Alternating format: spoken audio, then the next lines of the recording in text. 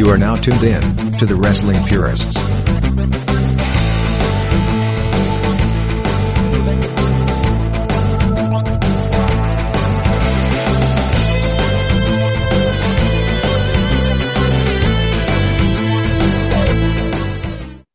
Hello, everyone. Welcome back to another retro review, courtesy of your Wrestling Purists. Once again, plus one, alongside Ryan and Jeff.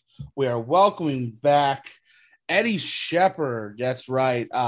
Half of the brilliant minds behind Next Generation Wrestling Tennessee and a cog in the system known as the Wrestling Ruin podcast. Eddy, welcome back.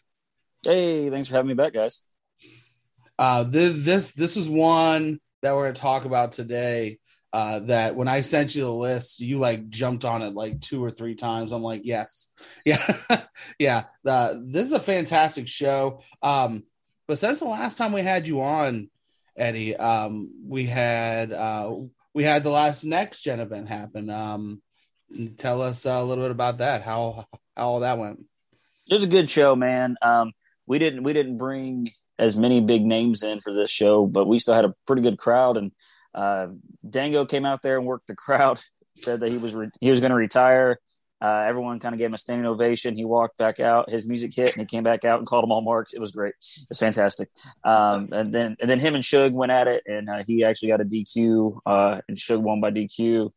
And Matt Cross and Calvin Tankman tore it down, and man, Rich Swann and Caden Sade killed it, man. It was turned into a falls count anywhere match. They went out on the deck outside of the building, and Rich was going to do a 450 off a picnic table, but the picnic table was starting to bow in, so he had to stop.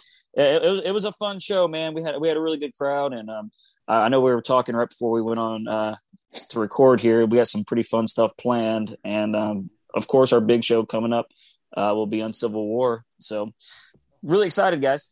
Yeah, that's great stuff. I think the one spot that's been making its rounds around social media, is the spot with Caleb Conley. The funny thing about all that is, like, when it happened, we didn't think anything of it. It's like, oh, it's a funny little spot. Like, I mean, it's indie wrestling. Like, you can't take everything so seriously when it's indie wrestling. Yeah. And Caleb Conley stole Jason Kincaid's manager, I believe it's his brother, Sleazy E's motorized wheelchair, and was doing victory laps around the ring.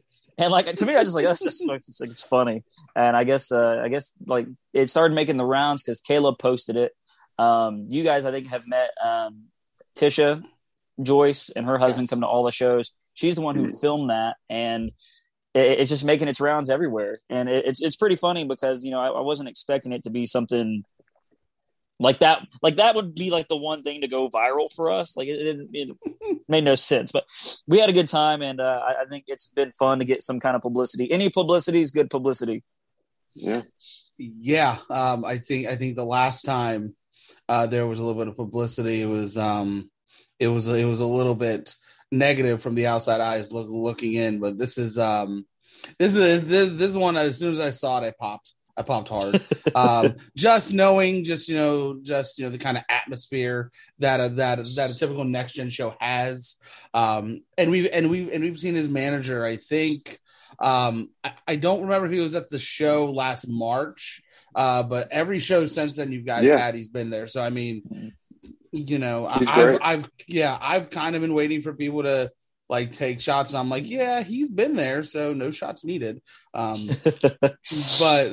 no, I'm really excited to see what you guys have planned next. We're definitely going to do our damnedest to be there. But in the meantime, let's talk about NXT TakeOver Dallas. This is the takeover before WrestleMania 32, which is regarded as a mix to negative reviewed WrestleMania. Of course, that main event was Roman Reigns and Triple H, which we already knew what was going to happen there. But top to bottom, this show on paper already looks great.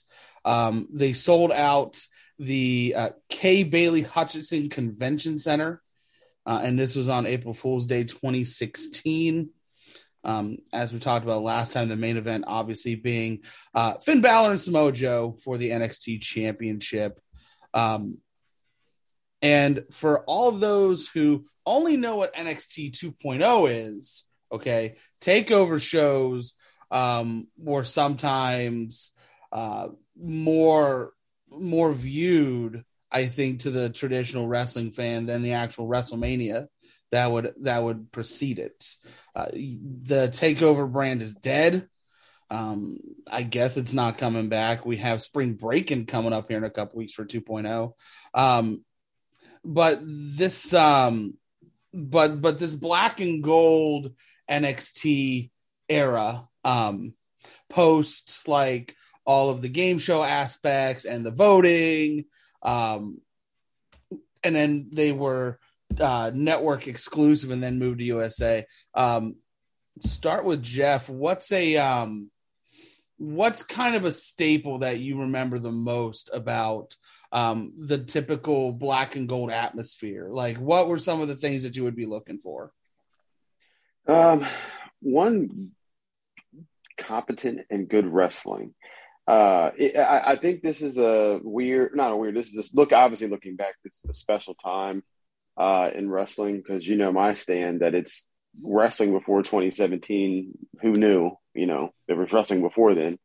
But yeah, NXT at this point it's just a powerhouse to me.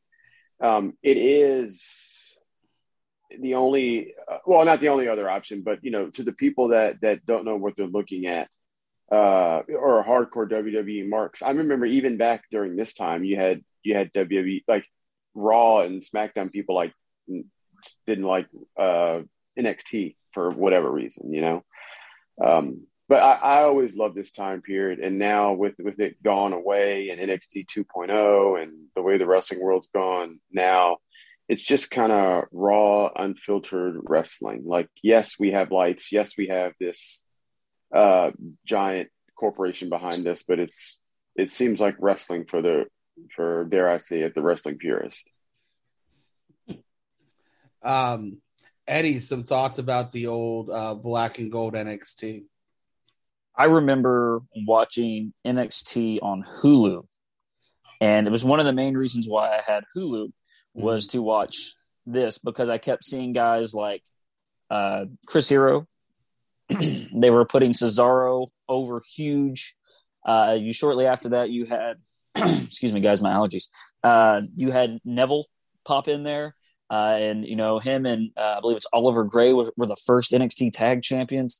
I always look back at the black and gold as something that kept me interested in wrestling at a time when I shouldn't have been interested in wrestling. Mm-hmm. Shortly before all this, I started getting into, or right around the same time before this show, about a year or two before that, I got really into New Japan.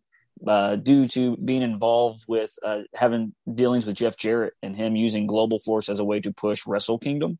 Mm-hmm. So it kind of got me into this vibe. I'm like, well, there is other wrestling out there. I'm like, I knew about Ring of Honor. I knew about different shows like that. But NXT was the place that made me fall in love with wrestling again. Because not only was it an intimate setting, but you got these guys that were well-traveled. You had a guy like a Sami Zayn who came in. You had a guy like a Kevin Owens. And every time someone new would come in, it would build up hype. And it opened up the floodgates of better wrestlers to come into the company. What happened after they got called up, is always a different story. But the black and gold, this show we're covering is right on the cusp of it becoming, like, to me, closer to the peak. To me, the peak is always going to be Undisputed Era coming in, and that's kind of like the benchmark of it all. But this is when NXT's on the full rise. We just recently, the couple months before this, got TakeOver Brooklyn, and it was the first time they went traveling. And it was a great time. And I feel like now wrestling's overflooded. There's too much wrestling on TV. It's hard to keep up with. There's 20 AEW shows. There's 20 WWE shows, NXT, all that. So this was a time when I had my brand. It was my brand. That's how I felt. And whenever I'd see someone succeed, it's like, that's our guy, and that would get really exciting for me. And not so much now, but and a lot can change in this time period, but 6 years ago. But I'm really excited that you guys have chose this show. Like, I love this show so much. Yeah. Fun fact: Oliver Gray and Adrian Neville's tag team name was British Ambition, which is Yeah. wild. But they went over the Wyatt family. And I was about to say, I believe it was Harper and Rowan that they beat. Yeah. Yeah. But this is one of my favorite shows. It has my favorite NXT match of all time, and I know that when we get there, I'm going to gush about it. But the wrestling market right now, as far as being on TV, is extremely oversaturated. I think when we look at you've got Raw on Mondays, 2.0 on Tuesdays, Dynamite Wednesdays. I wouldn't even say Impact on Thursdays because Access is extremely hard to find unless you have like a cable provider, or if you have or if you have a certain streaming site you go through to get it. And then you get to Fridays, and it's essentially a 3-hour show if you watch both between SmackDown and Rampage.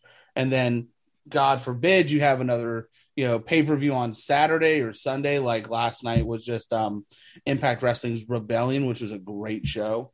But if you look at everything that's not on TV as well, you have Dark, you've got Elevation, you have NWA. Who knows what they're going to do with Ring of Honor? So this is a much simpler time, I think, to be a wrestling fan. And then we're not even branching outside to look at New Japan or anything of that nature. But this is a fantastic time to just be an NXT fan, to be a wrestling fan. And I think you're right. Bringing in a lot of the bigger independent names drew in the people that kind of weren't on board with NXT yet, because I think we're only a year or two out from it being, or we're now a year or two out from it being exclusively on the network. I don't even think they've been on TV yet. So this is a really big show for them. And personally, I think they stood and delivered. But let's jump right in. We're going to get kicked off here. The NXT Tag Team Championship match. We have the Revival, that is Dash Wilder and Scott Dawson, taking on American Alpha, that is Chad Gable and Jason Jordan. And the first thing that comes to mind is it's incredibly wild that only one of these guys is an active competitor in WWE right now. Yeah. I mean, Jason Jordan's a producer, I think, still. I think he put on his Twitter like he's just thankful to be a producer. But then you have FTR, the hottest tag team in the world. Like literally, Jeff and I were just talking about this, I think, like a week or two ago. But I think there's a big argument for, FTR being the best tag team in the world right now. And then 2 going down is, you've got like the Briscoes, you got the Young Bucks, but even here in NXT, still probably a top 5 to 10 tag team in the world. Yeah, easily. Yeah. Eddie, let's start with you. What did you think of this match? Oh man, I want to preface this real quick because I actually did notes for this show. The last time I just kind of winged it, but the tag division between the 2015, 2016, you had the Revival, American Alpha, the Lucha Dragons, Blake and Murphy, the Vaudevillains, Enzo and Cass. They had a good variety of teams who could work, that could do the flippy shit, that could have the gimmick, and was over with the crowd. So just these 2 teams alone, highlight, like, if you go back and watch a lot of the TakeOver shows, they typically start off with a tag team match to get the crowd hot because their tag team division was so good. And this match is it's awesome, man. Like, Gable is a star. He clearly is a star. And the heel stuff he's doing right now on Raw is one of the most entertaining things. That's great. And I realized something the other day, and I don't think anybody would even put this together. But have you ever seen the movie Encino Man? Yeah. So the bad guy in Encino Man, whenever Sean Astin's character's trying to talk, he goes, "Shush!" shush, please. Gable stole that from Encino Man, and I was like, I knew that from somewhere. But they were thank you. They're an undeniable star, man. And then FTR, I mean, we didn't really get to talk about this, but I got to see the Briscoes live at the Crockett Cup. And then, just a few weeks later, watch Briscoes take on FTR. And it's such a good match, man. And like another thing, undeniable, they were the Mechanics first. Then they became the Revival. And I remember everybody hating on both tag team names, American Alpha and the Revival. And now they're like synonymous with NXT. You can't find a better tag team match. I mean, around this time period, it's hard to argue anybody on Raw or SmackDown having the caliber of tag matches NXT was having. 100% agree. Jeff, what do you got? No, yeah. I think you're spot on. This, like you said, the landscape of tag team wrestling, I think in this era, it's just like you said, they have everything figured out on NXT perfectly, absolutely perfectly. But Raw and SmackDown, it's just a debacle. I think FTR and American Alpha at this time, and they also had a bunch of good house show matches as well. I mean, anytime those guys hook up, it's great. But I think it just goes to where NXT is at this point and how dialed in it actually is on how they do their business, and that they actually are different. Like it's not just hey, this is what we do on Wednesdays. Like, no, it is, but everything is different. So the way these guys wrestle is different. The way they're portrayed to the crowd is different. The way their talent is used and how they're portraying into the audience, and the audience is great. And I damn near even say that the audience that's watching this, like you said earlier, Kai, isn't the audience that's watching the main shows. Man, this card, it was just beautiful to watch. Beautiful to watch. Yeah, and I think it's important to remember that FTR was put together by the American Dream Daddy. They both I think it was Harwood got in 2012. And then Cash got in about 2014. They did a promo together, and then Dusty Rhodes was like, "Yeah, you guys need to be a tag team." Yeah, without a doubt. And then what turned next is one of those things that we've been hearing since with all this talent being released, is that Vince is saying, you can't talk like that. We need you to talk like this. Like we can't have you sound like an educated man. We need you to say what we're telling you to say. And that was very similar with FTR, who are both from North Carolina, obviously. And were told not to use their Southern draws, I guess. So they had to work on that. But obviously now, knowing what we know, like it's still stunning to me that they're still not with WWE, because we've said they're the best tag team in the world. And even when they got called up, FTR was still, multiple time Raw tag team champion, multiple time SmackDown tag team champion. And it didn't matter really what storyline they were booked in, because I think the last one was the one with the Usos with the, powder or whatever, or where they were shooting scenes in like the shower. And then, so it didn't matter. They were always successful wherever they went. And I think this match against American Alpha is a real kind of measuring stick for the rest of the tag team division. And honestly, I don't even know if we as fans knew what we had yet as far as the Revival or FTR. This is fantastic tag team wrestling from start to finish.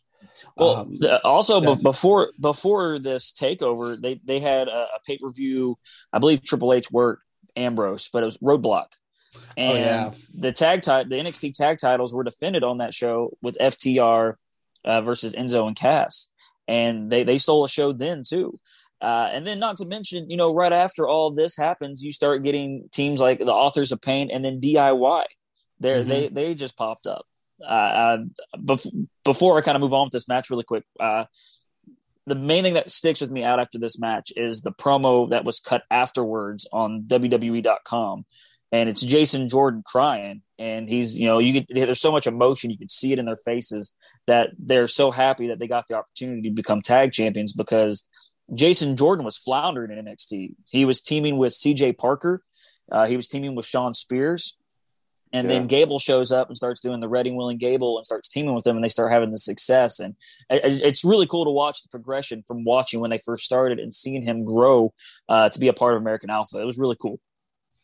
I forgot about that. I forgot he never actually wanted him to be his partner. Yeah. I forgot about the Ready, Willing, and Gable towel. Yeah. Oh, it's great. I forgot about that. That's great. Yeah. Let's not forget that Jason Jordan is Kurt Angle's son. Okay. Oh. Yes, he is. You can clearly tell. I don't know if you've seen their faces. Looks just like him. Yeah, undeniable. We can say Kurt Angle was Ready, Willing, and Gable there. But yeah, this is a great tag. This is a great tag match. And it wasn't even, and this is what I like, and Jeff knows this about me, the very unconventional finishes. Whether it's an actual clever roll up, whether it's like a crucifix pin, small package, something out of nowhere where it's not like you have to hit a finisher to win the match. And this is exactly how this ends. And you have Jordan hitting the trademark shoulder tackle, Gable just hitting a back suplex, and their finish. That's actually their finish, is the Grand Amplitude. So that's actually their finish, and it's such a clever and easy finish where he hits the shoulder tackle and he flips him up, and then Gable catches him in the air and bridges him. It's so clever, so good. Something you don't see a lot of, though, and I wish we would have more finishes like this, because we definitely got the payoff here with it. American Alpha are your new tag champions. Big thing too with this is something that's always gets lost even in at NGW shows translation. There was a clear heel and there was a clear baby face in this match, and that's what made it even better. 100%. And Jeff will agree. I think that's it's one nitpick that I have as far as watching like an AEW show. Granted, you're seeing some of the most athletic, some of the best wrestlers that we can get, but there are a lot of times where you really want that dynamic with who's the face and who's the heel, but the crowd will dictate otherwise, to where this guy's the heel, this guy's the face, but we like both guys, so we're going to cheer them both. This was, like you said, clear face, clear heel. And it worked really well with the tag team aspect of the match. It was really great. Yeah, I agree. Wrestling's always better with the heel and the face, like you said. And I don't mean Hogan and pick any heel. I don't mean like that. It doesn't have to be that drastic, but just someone that's or a team that is a bad or not as good, or I'll do whatever to win over the other person. It's not that hard. And I think, like you said, Eddie, when that stuff's incorporated, wrestling's always better. All right. Moving on. JR is at ringside sitting next to Michelle Beadle, ESPN's Michelle Beadle. And then we get a shot of Kota Ibushi at ringside. I forgot about this because I remember Kota Ibushi was in because he was in the Cruiserweight Classic. He's sitting here ringside with Funaki, number one SmackDown announcer. There was a hot rumor at the time that this was like NXT saying that we've signed Kota Ibushi. And I was like, Cruiserweight Classic? Yes. This? No. I mean, we've already seen now what's, happened with Kushida in NXT 2.0 at least. So I don't really know how that would go, but the one match he did have in the Cruiserweight Classic was fantastic. Oh man, he made it all the way to the finals. Yeah. Yeah. He lost. I was Zack there. Sabre, right? Yeah, I was no. He lost to TJP and Zack Oh, Sabre. Yeah. Sabre lost to Zack, Grand Metalik. That's it. yes. Hey man, Yeah. I was fully invested. This is because the Cruiserweight Classic happens this year of this show, and I was fully invested in that as well because they would air NXT was only an hour long, and then they would air the Cruiserweight Classic right after. So I was fully invested for 2 hours every week. Would not read spoilers either. It was such a good time. Yeah. So Ibushi defeated Sean Maluta, and then he defeated Cedric Alexander, the Brian Kendrick, TJP, and then Grand Metalik. Yeah. TJP went over Ibushi, and then TJP won the whole damn thing. And that match with Cedric Alexander is the one that got Cedric signed. Yes, that's the match I'm referring to. It's just so damn good. This is a wild time for me, for a Mark that is watching Ring of Honor forever and New Japan forever. I just couldn't wrap my head around like my Ring of Honor guys, because it's my promotion. You guys know that. Oh my gosh. My Ring of Honor guys like going to WWE, and like we'll get into it later, but Nakamura kind of fresh off Wrestle Kingdom 10 and AJ, and like he's in NXT. And Kota Ibushi is in the audience. It's like, the mark of the. In hindsight, it was, but it's like the mark of the beast. It's like, what is going on here? What? But at the time, you're like, oh well, they're having competent. NXT is competent, so it's that. But just it was mind blowing, absolutely mind blowing at the time. Yeah, and then we get a video package for our next matchup. It is Baron Corbin taking on a debuting Austin Aries in NXT. They've slowly been bringing Baron Corbin along. Lo and behold, this would be his NXT swan song. He would be at WrestleMania 32 the next night, end up winning the Andre the Giant Memorial Battle Royal. All that good stuff was kind of spoils what happens in this match. Jeff, start with you. What did you think of Corbin Aries? I thought it was an okay match. You have a double Austin Aries. Depending on him, he may do business, he may not. But this match, I mean, it wasn't terrible. It's not my cup of tea. I think you're giving, like I said, you're putting Austin Aries, who is a complete wrestler, against Baron Corbin. Who is Baron Corbin? I think Baron Corbin's not bad. He does his Baron Corbin thing well. I think he was actually, a shocker, spoiler alert, misused by WWE when they had the chance to kind of push him to the moon. Yep. But yeah, I mean, this is the height of, right? I mean, you would say this is the height of his, during this NXT iteration, this is the height of his powers, right?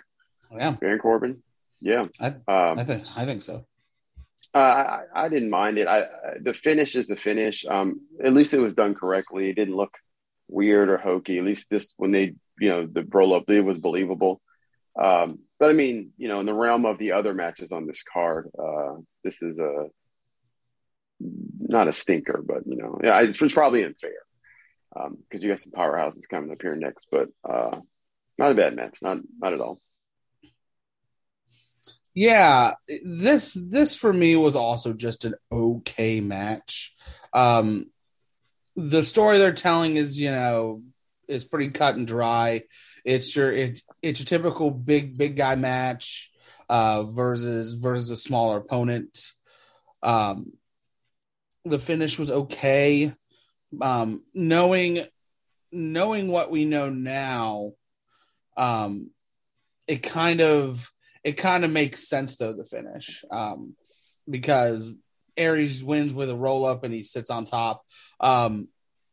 But it keeps Corbin looking strong for when he would win the Battle Royal the next night, because if you're watching NXT and going straight to the next show, and Corbin gets beat pretty handily, you're not going to be fully invested. You're not going to believe that somebody like Baron Corbin can win. And then when you put him over, It's the staying power isn't going to be there. He'll just be another cog in the system. And I thought hindsight, I thought it was a pretty decent finish, but not a terrible match. Just one that we've seen the formula repeated over and over. Eddie, what are your thoughts?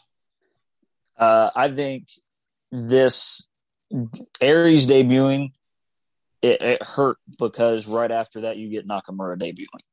And they try to make Aries this big thing. The whole storyline for this match is there was the 3-way match with Sami Zayn, Samoa Joe, and Baron Corbin. And they put Baron Corbin into like a sharpshooter and like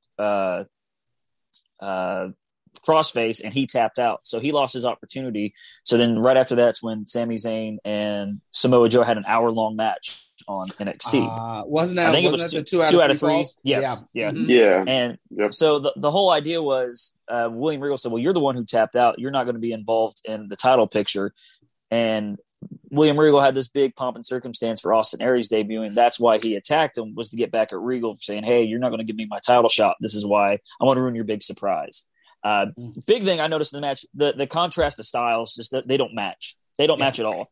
And Baron Corbin, he has that change the channel heat. Like, people just hated Baron Corbin. Even watching, NXT, he'd show up, and they would do, when he first would show up, people would count his matches. They would count in seconds, like 1, 2, 3 as the match started, just keep going to see how long the match would go, because they were building him up like a Goldberg style. And he got a lot of opportunities, and the whole Andre the Giant memorial thing, he wasn't even announced. Like, they didn't even announce him coming out. He kind of just came in and surprisingly won. So they kind of strapped the rocket to him really early on, and then he started right into a feud with Dolph Ziggler. But my big thing with Aries looked like $1 million. However, personally, Aries seems like a fucking whack job online. Yep. Like, sometimes it's just better to keep your fucking opinions to yourself as the guy who's giving his opinions on another man. And I think, he could have been really big. I know injuries in NXT hurt him. He got smashed in the face by Kenta. He didn't go to sleep, shattered his orbital bone. Just bad timing. And I just think I think he probably just had a piss poor attitude. And of course, he just showed up the same time Nakamura did, which kind of leads you into our next match. Yeah, I'm so happy right now to be even a part of this. So we get this shot of Finn Balor arriving earlier in the day, champion style. We get the graphic on the screen for Shinsuke Nakamura versus Sami Zayn. The crowd pops super hard just for the graphic. They put the graphic on the screen and pops hard. And Sami Zayn is now fully back in NXT. He returned a few months ago. And then, just looking for an opponent, William Regal handpicks Shinsuke Nakamura. And the funny thing about Nakamura is that, Jeff, you and I covered the Ring of Honor 14th anniversary show. We talked about in that episode. He got pulled from that because he signed his WWE contract, so they weren't going to let him work that show, which is really upsetting because I think it was supposed to be him and AJ at that show, and oh my gosh, I think AJ's got thrown into a tag match or something. But there's a reason this is my favorite NXT match. It's the fact that you know what's going to happen already. The rumors are Sami Zayn is on his way out. He's on his way to the main roster. So he's coming out, and you get these long dramatic shots of him like playing the crowd, coming in, and he's got just this, just look of anticipation on his eyes and his face. And then he just sits there and waits, just as he has been for a few weeks now, waiting for the debut of Shinsuke Nakamura. Music hits. obviously, just crowd is red hot for this. They don't even lock up for about a minute, but when they do, it's the perfect blend of what Sami Zayn does in the ring and Shinsuke Nakamura's strong style. It's just a perfect blend, and I think that Sami Zayn, having worked with a lot of various talent throughout his career, really helped him in working and being able to work with Shinsuke throughout this match. There's not a dull moment in this match. There is not a botch in sight. This match is extremely clean. The crowd never loses anything in this match. They are on pins and needles the entire time. And like I said, the best part is you know what's going to happen. You already know what the finish is, and you're still invested. And you can say that for a number of NXT matches. But just the popularity that Sami Zayn had the crowd hooked. Nakamura being able to be able to smoothly transition from New Japan right into NXT and being able to do what he's been doing for so many years. And the finish is just fantastic. NXT chants, Fight Forever chants. And then we can see a Kinshasa for the first time, which they named it Kinshasa. Okay, fine. Like, if that's the one mark you have about this match not being, perfect, okay, that's fine. I'll take it. Okay, so you change the name of his finisher. This match is perfection, and it's a damn shame what ended up happening to him once he got kicked in the dick at friggin' WrestleMania. But there's no doubt that you watch this match and you realize that both of these guys are stars. Agreed. 100%. Yeah. It's because Shinsuke Nakamura is a star. Mm-hmm. And that's no secret. He was a star in New Japan. It's not that he's at the height of his powers, but right here, because he's Nakamura, he's always at the height of his powers. But again, he's coming off Wrestle Kingdom 10 with AJ Styles, which is an absolute barn burner. It's another match that's just amazing, strong style, spots, just everything. But yeah, so he's obviously picked up here by WWE, and Sami Zayn, I think, also probably doesn't get. I mean, you did, Todd, but probably doesn't get enough credit for this match as he probably should, because he's a really good wrestler as well. Mm-hmm. And I think it's what you said, all of his Ring of Honor stuff, El Generico traveling the world, wrestling all these guys. This moment's not too big for him. He's just as good. He's just as traveled. And he delivers here just like Nakamura delivers here. And it's an absolute beauty to watch. The crowd is engaged and they know what's going on. They know who Nakamura is. At first, when they first saw that promo with Shinsuke Nakamura on NXT, he was kind of like, I don't know where the hell he was, in a locker or something. He was they showed that. And he was video, yeah, you're going to be wrestling Shinsuke Nakamura. And I was like, is that Nakamura? It was like filmed on a fucking potato phone. You could tell it looked like shit. Yeah. I mean, I know this is, back in the day, but damn, I don't know. But yeah, so when they showed that, I remember the crowd going crazy, and I was like, wow, look at NXT, WWE crowd knowing who Shinsuke Nakamura is. So yeah, I think everything was done correctly with him here before they turned him into, a Japanese Michael Jackson impersonator. But I give credit where credit is due. We can bash WWE until the cows come home, but man, Nakamura's going to be Nakamura. He has that down pat. But just his music, the way they did it, he comes out and it's just the Shinsuke Nakamura in black and red, and he's in front of it, and it's just like the shadow. I mean, it's absolutely perfect. And WWE is usually, we get on them a lot, but they are the best company in the world with that. Now they have a head start, but with that type of stuff, I mean, they usually don't miss with production and all that stuff. And you don't need all that stuff. And I understand that, but man, like, it just shows you when the stars align and you have talent that can match the production, that can match everything. It's A1. Yeah, this for me is perfect. There's not a lot that I think can touch it as far as NXT goes. I know that there's a debate, because you have matches like Cole Gargano Ciampa. It's either got a gimmick attached to it. You've got multiple kickouts at the end. You lose that sense of, suspension of belief. For me, this is my favorite NXT match because there's none of that. It tells the story of, how, Nakamura's knees and, quote unquote, strong style throughout the match wore Sami Zayn down to the point when the finish hit, that was the finish.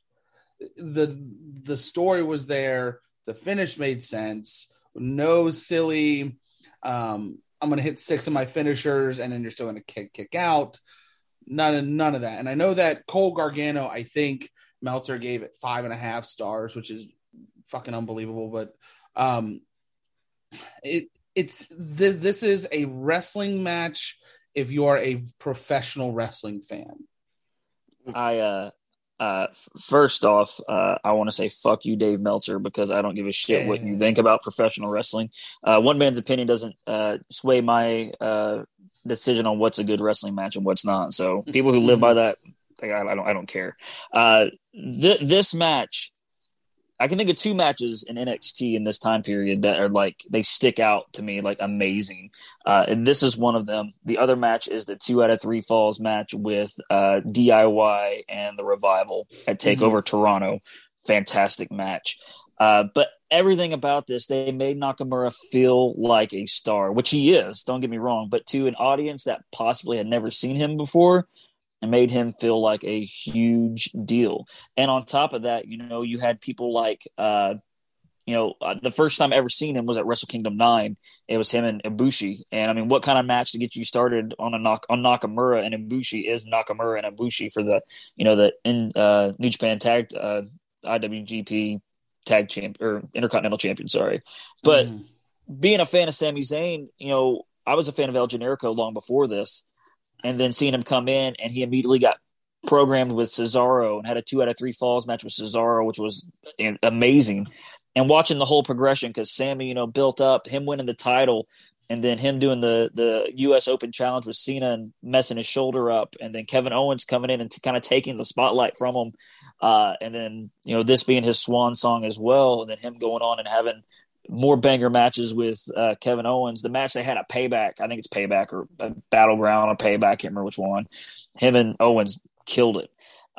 You were saying too, I think Jeff said that, made him seem like a Michael Jackson impersonator. But a lot of that came from New Japan as well, though, because he said that he was heavily influenced by Michael Jackson.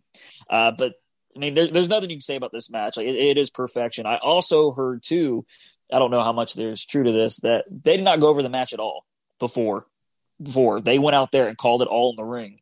And I think sometimes that's the best way to call a match, because it's the purest form of wrestling. You're not planning your spots. They probably went out there with the finish saying, all right, I'm going to beat you with Kinshasa. And Corey Graves is on commentary. I don't know how long he had been on commentary now, because I know he had to retire and they put him on commentary in NXT. But he puts over Nakamura, and in the match he goes, he has his finisher, which he's calling the Kinshasa now.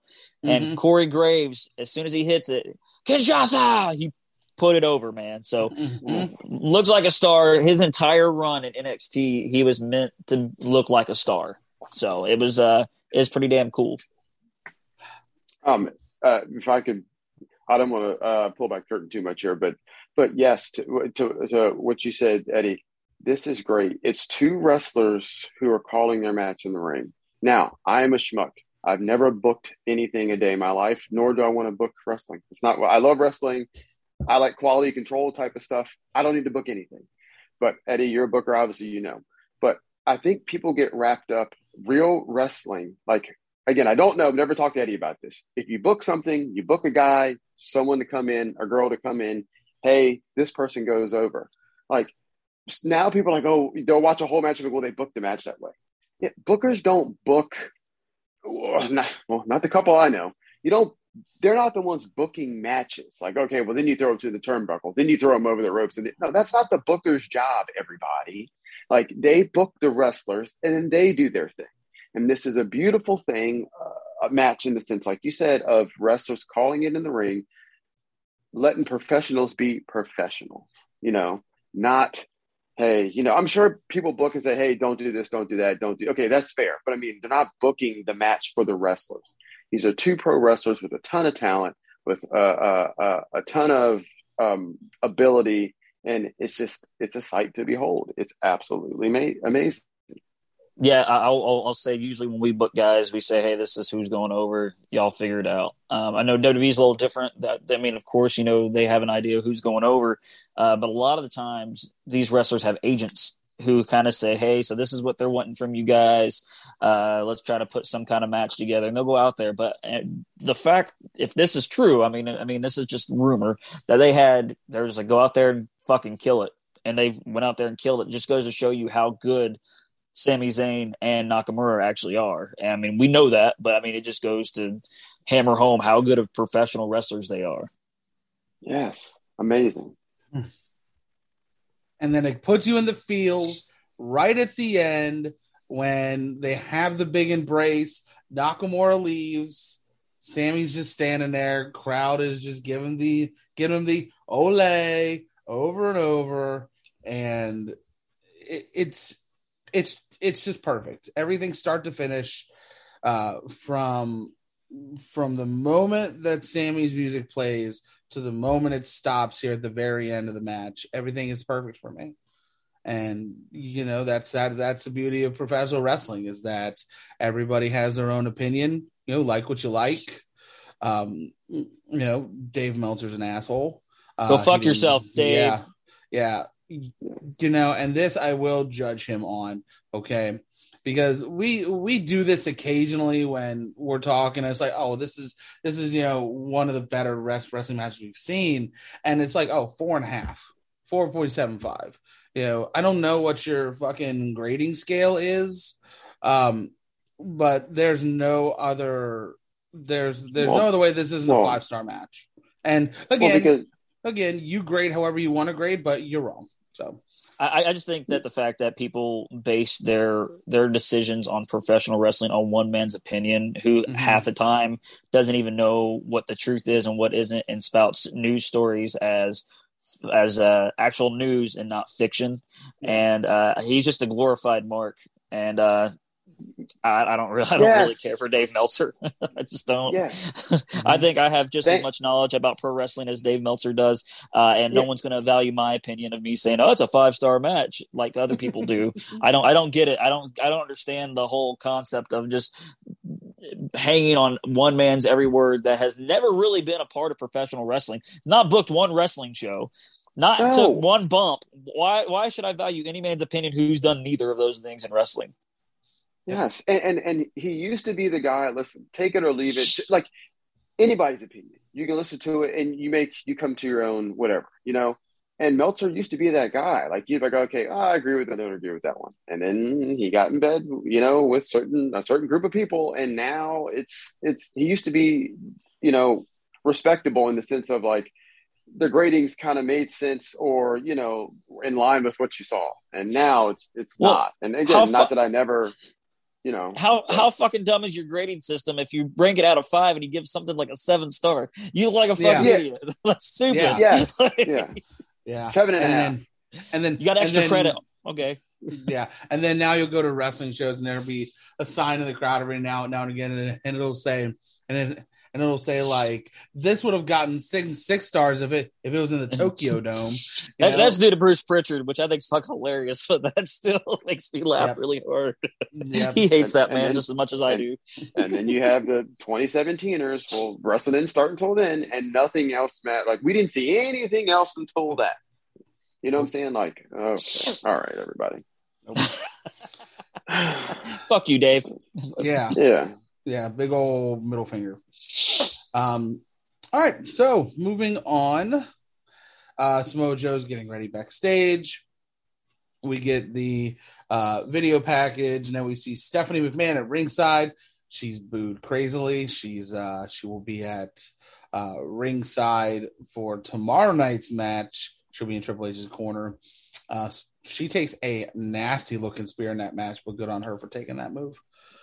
But then we get to the NXT Women's Championship match as Bayley defends against Asuka.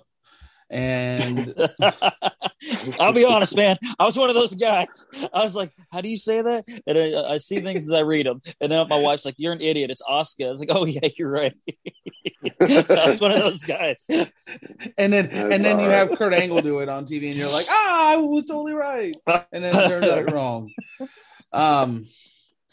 All right. Jeff, go ahead. What did you think about this one? So, I enjoyed this match. I think this is kind of when I think this match kind of made me come around on Bayley a little bit, because I guess I didn't like her gimmick. And not that she was a bad wrestler or a bad person, or, like nothing crazy like that. But this match, to me, showed me that she kind of had it. Well, there were a couple matches before this, but she had a side to her that I was like, oh, okay, dang. Like, look at Bayley, And of course she has stuff with Sasha and all that. Like, I get all of that. But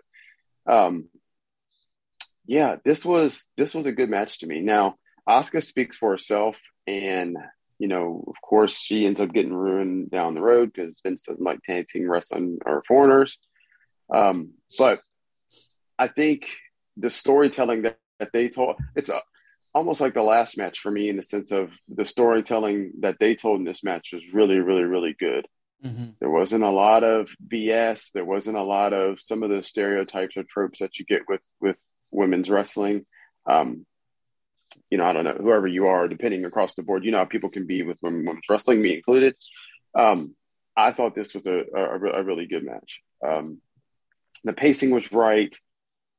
Again, for me, it was the storytelling. It kind of, I'm a sucker for storytelling. I'm a Bret Hart guy, shocker. But, sometimes the art and the act of doing moves are good, can be good or bad. But if the story is told correctly, for me, I'm all about it. Now, it may just be me, I'm not Meltzer. I'm no different than Meltzer. It's not gospel. It's not gospel. We're not going to give you a star rating on this show, but I don't know. What'd you think, Todd? Yeah, this is a really great match, and for the last, I want to say, year or two, on the main roster, it's been like, give divas a chance, give women's a chance, and hindsight, the next night at WrestleMania, they would retire the Divas title, and it would be the Women's Championship again.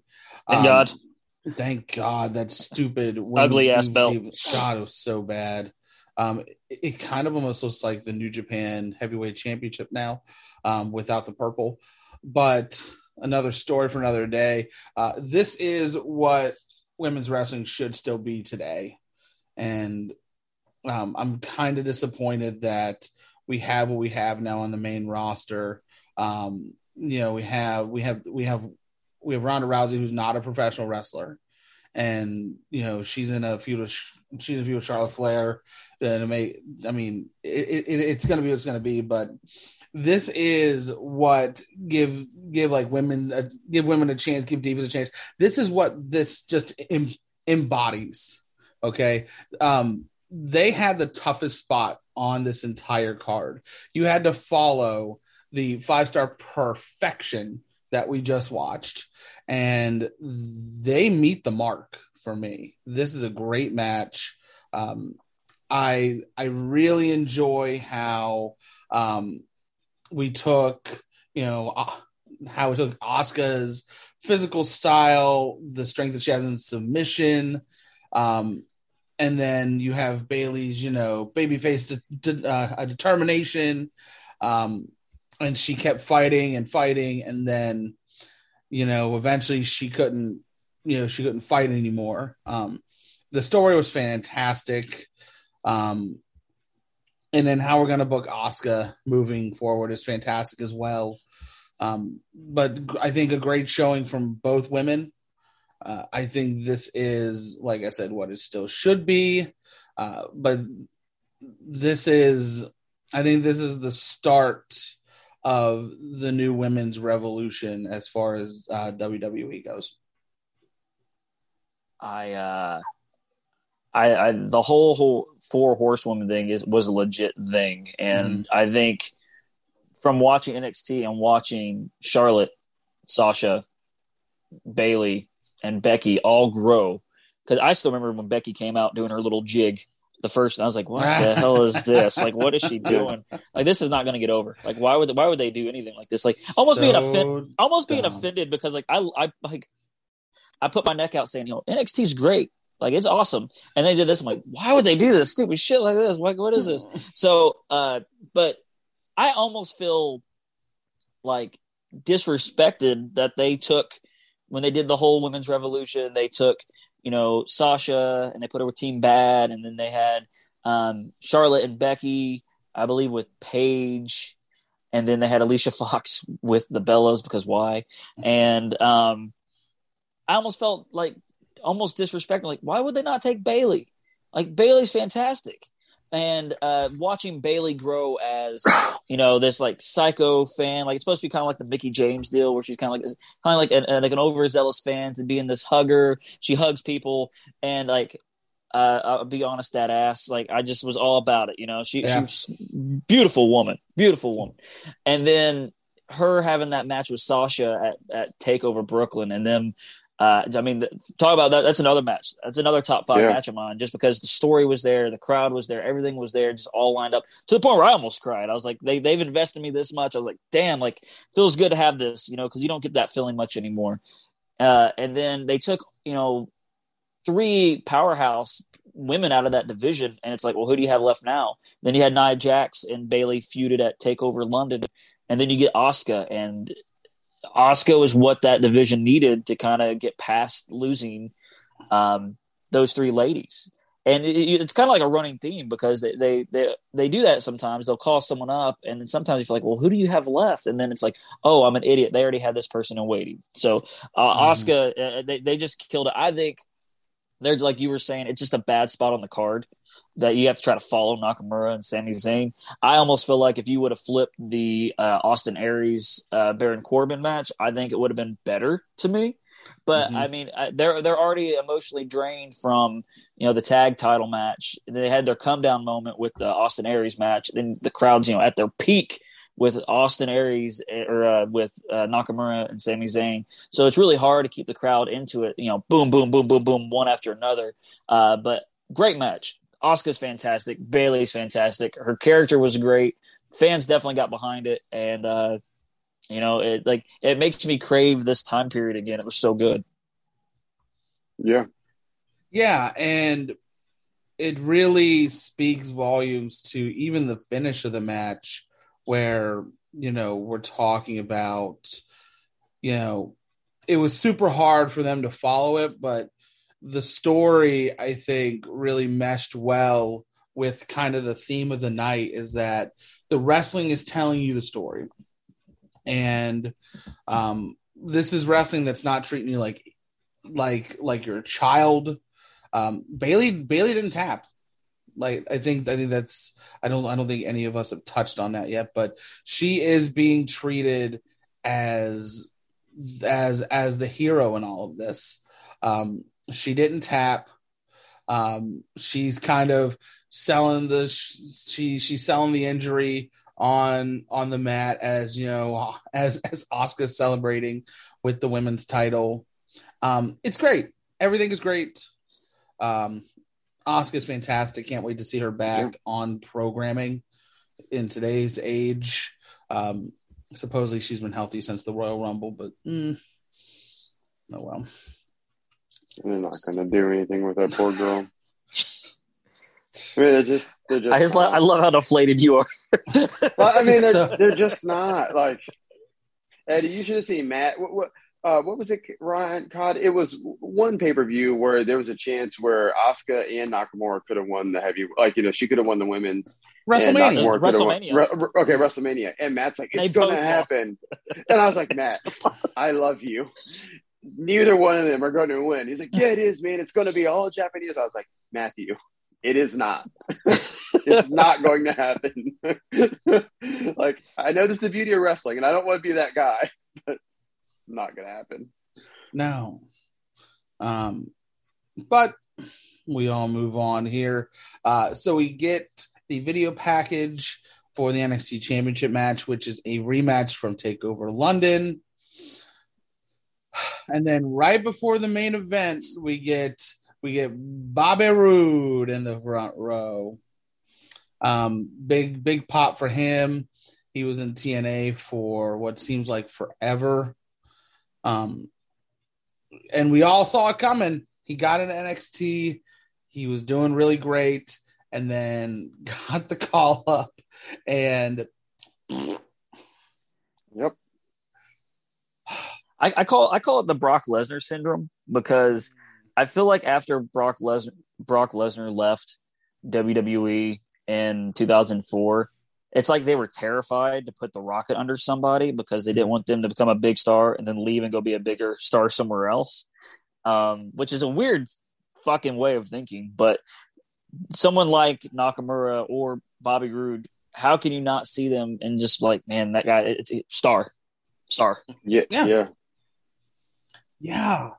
And then he was on 2.0, I think, about a month ago, and they had his old Glorious theme play, and you're like, fucking star. Yeah. Like, what are we doing? No, I mean, we can say that absolutely. For a lot of people, but and like Eddie, like you said, it's amazing. Like you said, so Brock leaves, or like you said, talent leaves, and they go become stars somewhere else. But once you come to WWE, if you have a cup of tea and you go anywhere and become a star, you're still going to be WWE star blank, or ex WWE star. So it only helps you, me in a, I guess unless you do something bad, of course, bad publicity, but I'm just saying, like, you're still known as a WWE star, said, UFC or whatever.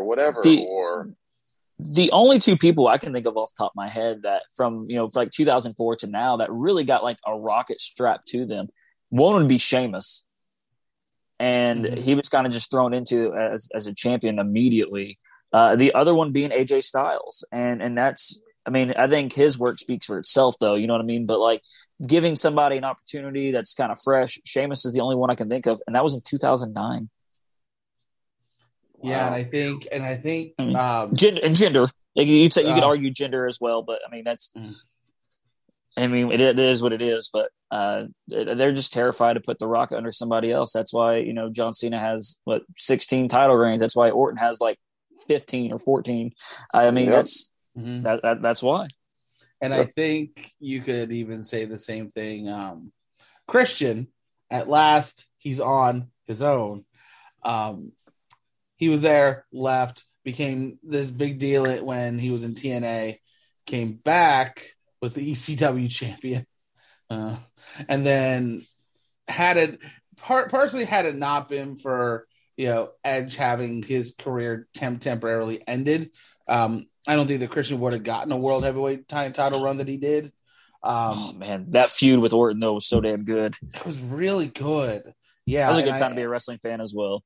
Yeah, and I think that the only reason that kind of came up was because of everything with Edge, because I think we could have even gotten Edge Orton in that same spot as well. And it, you can say it about a lot of guys, but they are afraid, because even, we thought that, Braun that Braun Breaker would get the rocket strapped to him and be on the main roster by now, but he loses the NXT title. Then like 2 weeks later or a week later, he gets it right back. Like, I think at this point, it's just whatever's working right now, we're going to run it until it can't run anymore.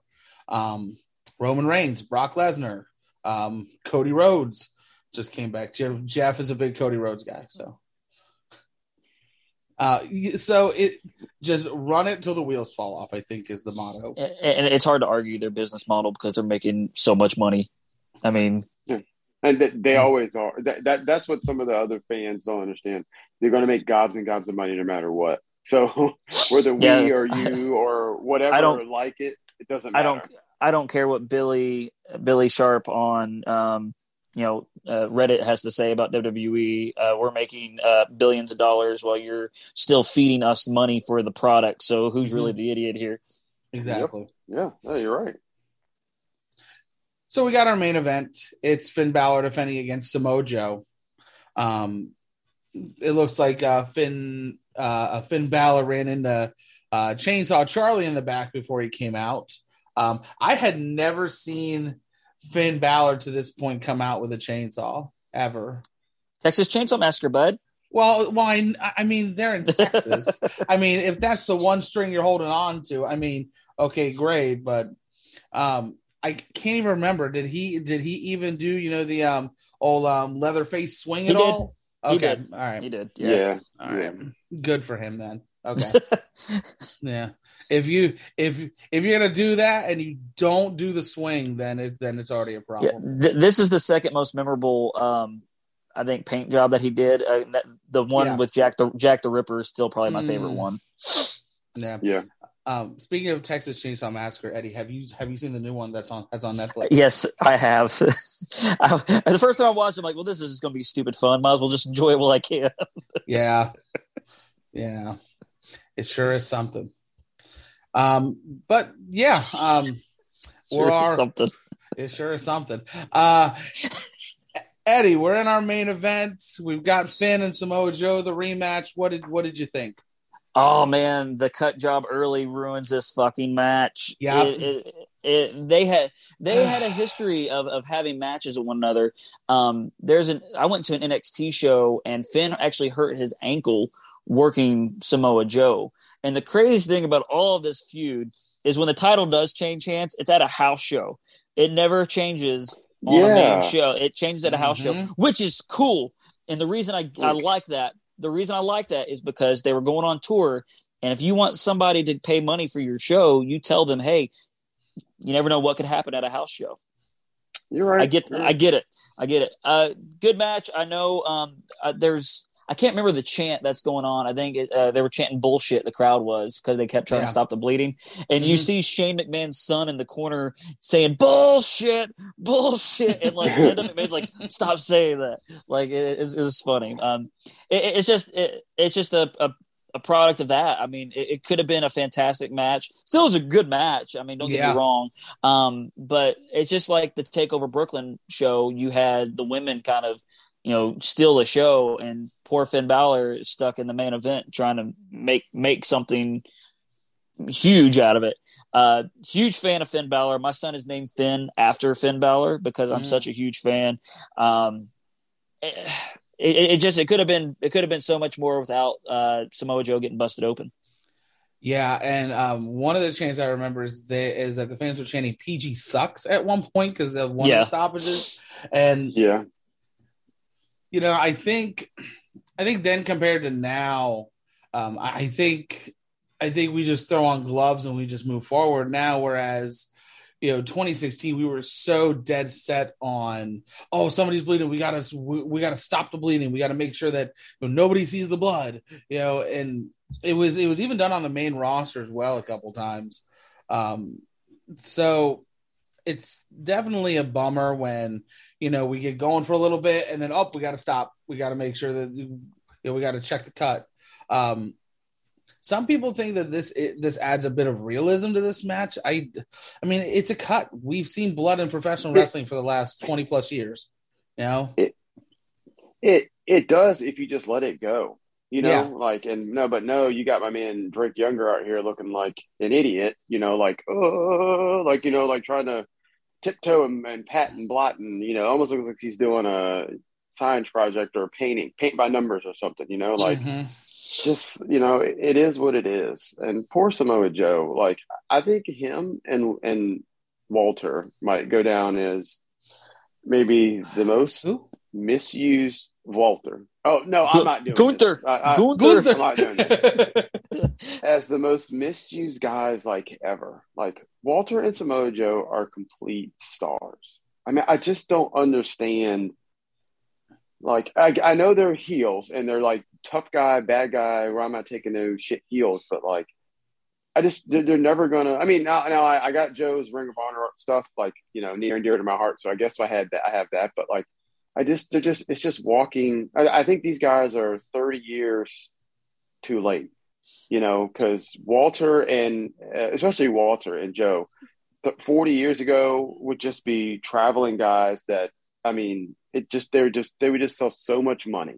Like, God, just so much money. It's crazy to me. With Walter, I mean, I don't think anybody really talks about this enough, but holy shit, has that man leaned himself up. He looks fantastic. And I think that was one of the biggest complaints with Vince McMahon is it's one of those things when you look at somebody, I mean, Walter's a huge man, but when you look at a man like that and he's, I hate to use this word because, I am also pudgy, but he looked pudgy. And it's an aesthetic thing. Vince McMahon has a weird hard-on for muscled up, jacked up guys, which I get. I mean, he's been in the business long enough to know what sells. To me, still, I'm going to bitch and complain about Vince McMahon, but obviously they're doing something right because they're still in business. But like what you were saying with someone like Walter, dude's leaned up, looks fantastic. Immediately after he got leaned up, he got called up. Samoa Joe. It's kind of the same thing, but that's kind of the aesthetic of Samoa Joe is he's a chunky guy, but the dude can go. And I think he was kind of snake bitten too. They waited way too long to sign Samoa Joe. Samoa Joe had way too many injuries, and it started to happen more and more as they would do stuff with him. They would give him opportunities, but he was just snake bitten, man. And it happens, and it sucks that it was too late. Like, could you imagine Samoa Joe and AJ Styles, in like 2008, 2009, at the peak, fantastic stuff.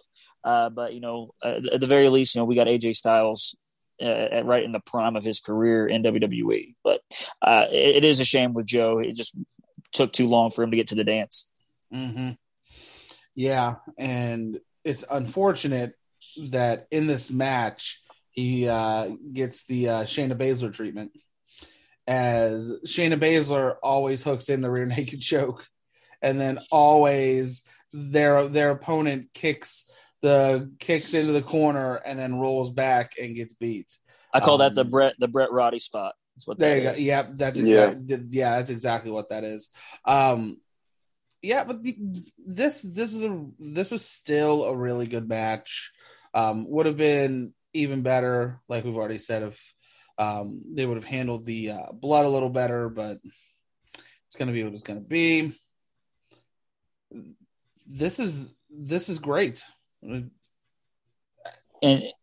just to think about all this, guys, I don't know how much further you were going down the rabbit hole of 2016, but you get AJ Styles debuted at the Rumble.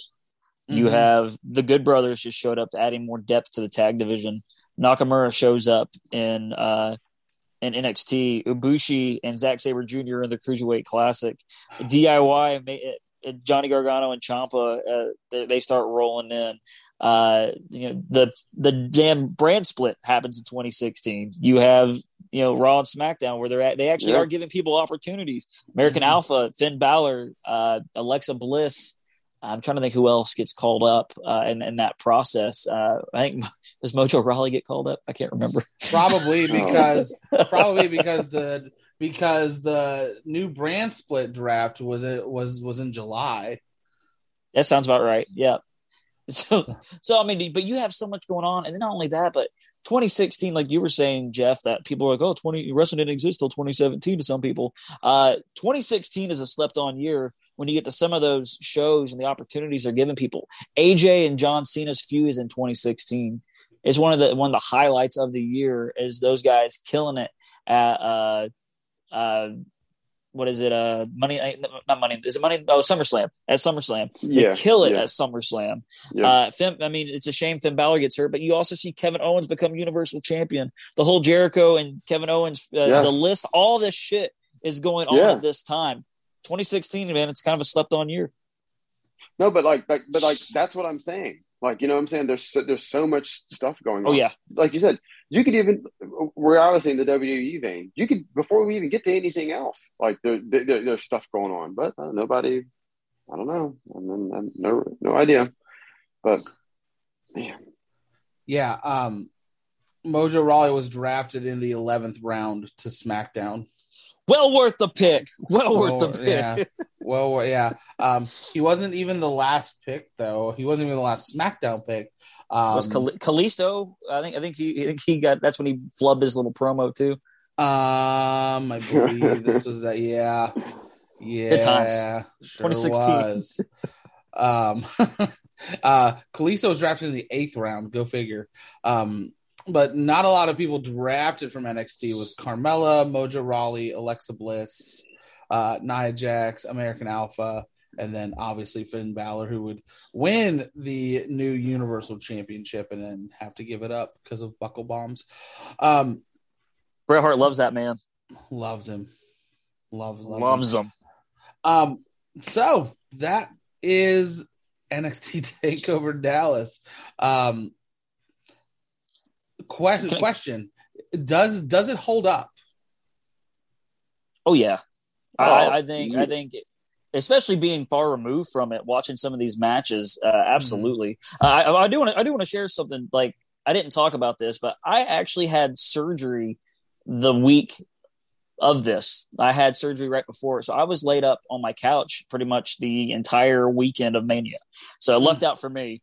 And 6 days after this show, I actually went to a house show in North Carolina, and it was an NXT house show, and it was Nakamura's first travel loop of it.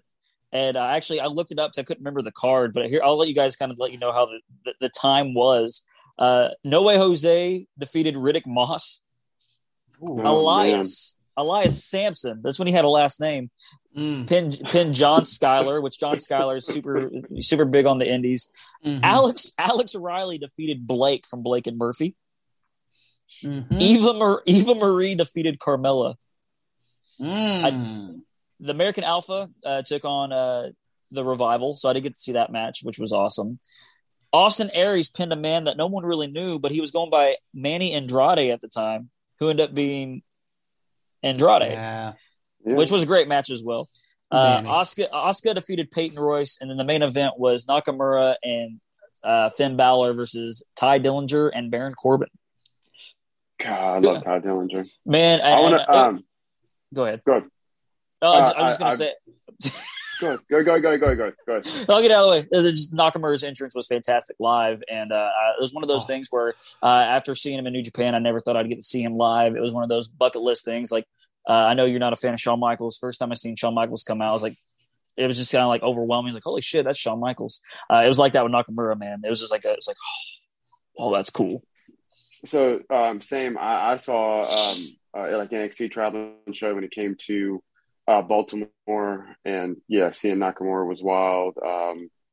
Bobby Roode, Asuka, it was crazy. And full disclaimer, Alex Riley's "Say It to My Face" may or may not have been my ringtone for a very long time. Oh, it was so good. Gosh. It was so good. No one can deny how good that song was. Your boy was Alex Riley, Mark. You don't like it, oh well. I don't tell you. Jesus. All about it. Yeah. I will also say too, we're talking about NXT. My favorite NXT match I have ever seen live was actually what led to us booking Johnny Gargano, and it was around the same time. Gargano and Ciampa wrestled Blake and Murphy, and I still hold it up as one of the best tag team matches I've ever seen live. It's fantastic. Right after that, I messaged him on Twitter because he was still taking indie bookings and said, "We want to have you," and that's how it kind of led to us booking Johnny Gargano. I think, Todd, you asked it to hold up, and obviously it does. But I think what Eddie said earlier is clear too. now, man, I want to go back and just dive into all of these. Sometimes things are out of sight, out of mind. Like, yes, we know it's in here somewhere, but man, I watched the show and I'm like, man, yeah, I need to go back and start knocking these. COD, maybe we need to make a U-turn or a left turn or something like that and get a whole run of NXT for a month or something like that. Or I actually started going down the rabbit hole. It was about a couple of years ago now, but I was starting from the original first time they started putting it on like Hulu as like Seth Rollins, going for the title, to now and just watching the hourly episodes and just seeing like, oh, there's this person. There's this person. I didn't realize this person was there. Like Evilise being in NXT, no idea she was in NXT. Had no idea that she was in NXT at all. Yeah. Damn, I forgot. Yeah, but you're right. Yeah, and then just seeing random people pop in there doing like little like just jobber bits here and there, and then like, oh, this person was a jobber before they actually put them into a gimmick. It's cool stuff, But next time you guys have anything NXT, by all means, invite me on. I love the Black and Gold brand. Spoiler alert: we're doing TakeOver Chicago at the end of next month. If you want it, I'm on it. All right, I'm looking at it now. Done. Yeah. But this is actually our first NXT review here on the show, and nobody better to have on than the man himself, Eddy. It wraps it up here for this episode of the Retro Review. Eddy, the floor is yours. Whatever you'd like to plug, where they can find you on your socials, whatever. The floor is yours. Yeah, guys. NGW, check us out, Knoxville area. I imagine we're going to be at WrestleCade again. I know Cody's talked about us doing another Virginia deal. I don't know if it's going to be this year or early spring next year. I don't know. Check us out, nextgentn.net, or on the socials, nextgentn. Also, Wrestling Ruined. Actually, after we record this, I got to go finish watching the episode we're covering today because I've been slacking and not watched it yet. But check us out, Wrestling Ruined, man. We, do right now. We're in 95. We had just done Slamboree 95, which Vader wallops the shit out of Randy Savage, and Ric Flair comes out of retirement to take the fall to Hulk Hogan because what else would he do? And but yeah, we're scrolling through. We're getting close to possibly the worst pay-per-view of all time in WWF history, which is King of the Ring 95. The qualifying matches are going on right now, and we cover Raw episodes when Nitro pops up in 95. We're going to start covering those. However, the Peacock is starting to put on episodes of Superstars in 95, so I'll probably have to start watching that just for research. And then, of course, Hardcore TV is going on, which ECW is complete garbage, with the exception of like four guys being Dean Malenko, Eddie Guerrero, Chris Benoit, and Tuco Scopio. But that's pretty much it. But check us out, Wrestling Ruin, guys. Follow us on socials there, and listen to us on iTunes and Spotify. Flash Funk, baby. Flash Funk. Such a banger of a theme. I'm really glad you said Slamboree and Wrestling Ruined at the same time, because next week I gotta bring our censor guy back in. Because we've got Travis coming back next week to cover Slamboree 2000. Was it Dick with ears? Was that that's what he called Nathan Jones? Jeff. No, with shoulders. Dick with shoulders. a dick with shoulders. Yeah. He's not wrong. No, he's not wrong at all. Not at all. Not at all. A very accurate description. So we do the opening and the main event of each show to get you hyped up for it for next week. The opening is Chris Candido with Tammy Lynn Stitch, the current WCW Cruiserweight Champion, defending against the Artist, formerly known as Prince Ikea. Loved the gimmick. Ikea. Loved his finisher. I don't care what anyone says. So good. I love that finisher. Yeah. And then he is with the Hall of Famer now, Paisley, who you would know better as Queen Sharmell. So I'm sure that'll be a banger. And then the main event, if you know anything about WCW lore and history, this is a pretty memorable match. It's the Ready to Rumble Triple Cage match.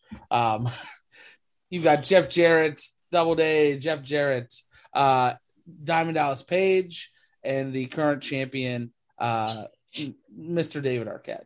Hell yeah, he is. Hell That's yeah, Gordy yeah. Boggs, aka the Law from fucking Ready to Rumble. I will bust you. It is dead. Oh, Yeah. Hey, it's just gosh. funny story. I have a Ready to Rumble poster that Travis got me. It's hanging in my closet. Yes. Hey, I don't care, man. It's one of those movies that's so bad it's good. I don't care what anyone says. Any wrestler that you talk to in a locker room, no matter where you are, there will be a Ready to Rumble quote, and they'll immediately know what it's from. Well, and two, like as marks, I remember like being younger, like when it came out, like we had to own it. It was a wrestling movie. Like we had to own it, whether it was good or bad. Like we had to love it. We just had to. We quote it all the time because we watched Mania in the match that Austin had with Kevin Owens. Kevin Owens hit Steve, and I said, he's like, "What'd you do?" He's like, "I just gave him a little flick." He's like, "No, you kicked him in the face." I love Jimmy King. Jimmy King for life. Yeah. God, it was Next Gen. It was Eddie's show. It was the Halloween show where the guy he was dressed the king. He was dressed as the king from the movie, and nobody knew. And there was like 10 people in the whole place that knew. You know what I'm saying? Like I'm elbowing God, like look. Like, you know how did I miss it? I didn't even see this guy. Yeah. I'm so gosh. Yeah. He was kind of like, good. And again, like everybody was kind of looking at him like, what the hell is he dressed? But like, if you're a Mark, you knew. Oh man, I love that. I love that movie. Love you, Jimmy King. Jeff, where can they find you on the socials? On Twitter at Jeff M Hall 1. All right, Eddie. Once again, we want to thank you for coming on, BSing about some wrestling for a good hour and a half. Always a pleasure to have you on. Can't wait till we see you again in a month. For NXT TakeOver Chicago. Fuck you, Dave Meltzer. And if you haven't crowned anybody as of late, get on the top of your couch and I will rule you and just crown them, and you will rule everyone. All right. For us here at the Wrestling Purists podcast, please support your local wrestling. Listen to our old episodes. Follow us on the socials, WP Pod 1. Head on over to Teespring. We have a sale going on now because we have our first official sponsor, Anchor by Spotify, which you have already heard. You can head on over to Teespring. Your 25% off code for the rest of the month is WPADS. That's WPADS. 25% off your entire purchase. You can use Afterpay, so you don't have to pay everything up front. It is a bi-weekly payment system though. So got to make sure you get your merch, got to make sure you support the Wrestling Purists podcasts. And like I said, support local wrestling. Go follow Next Gen. Keep an eye out for when they come out on the High Spots Network with Never Say Die. That should be, I'm assuming, this week upcoming, right? We used we didn't use actual High Spots filming crew, so I think that's why it's taking a little bit longer. But yeah. Gotcha. All right. Well, thank you guys for listening, and we will see you next time.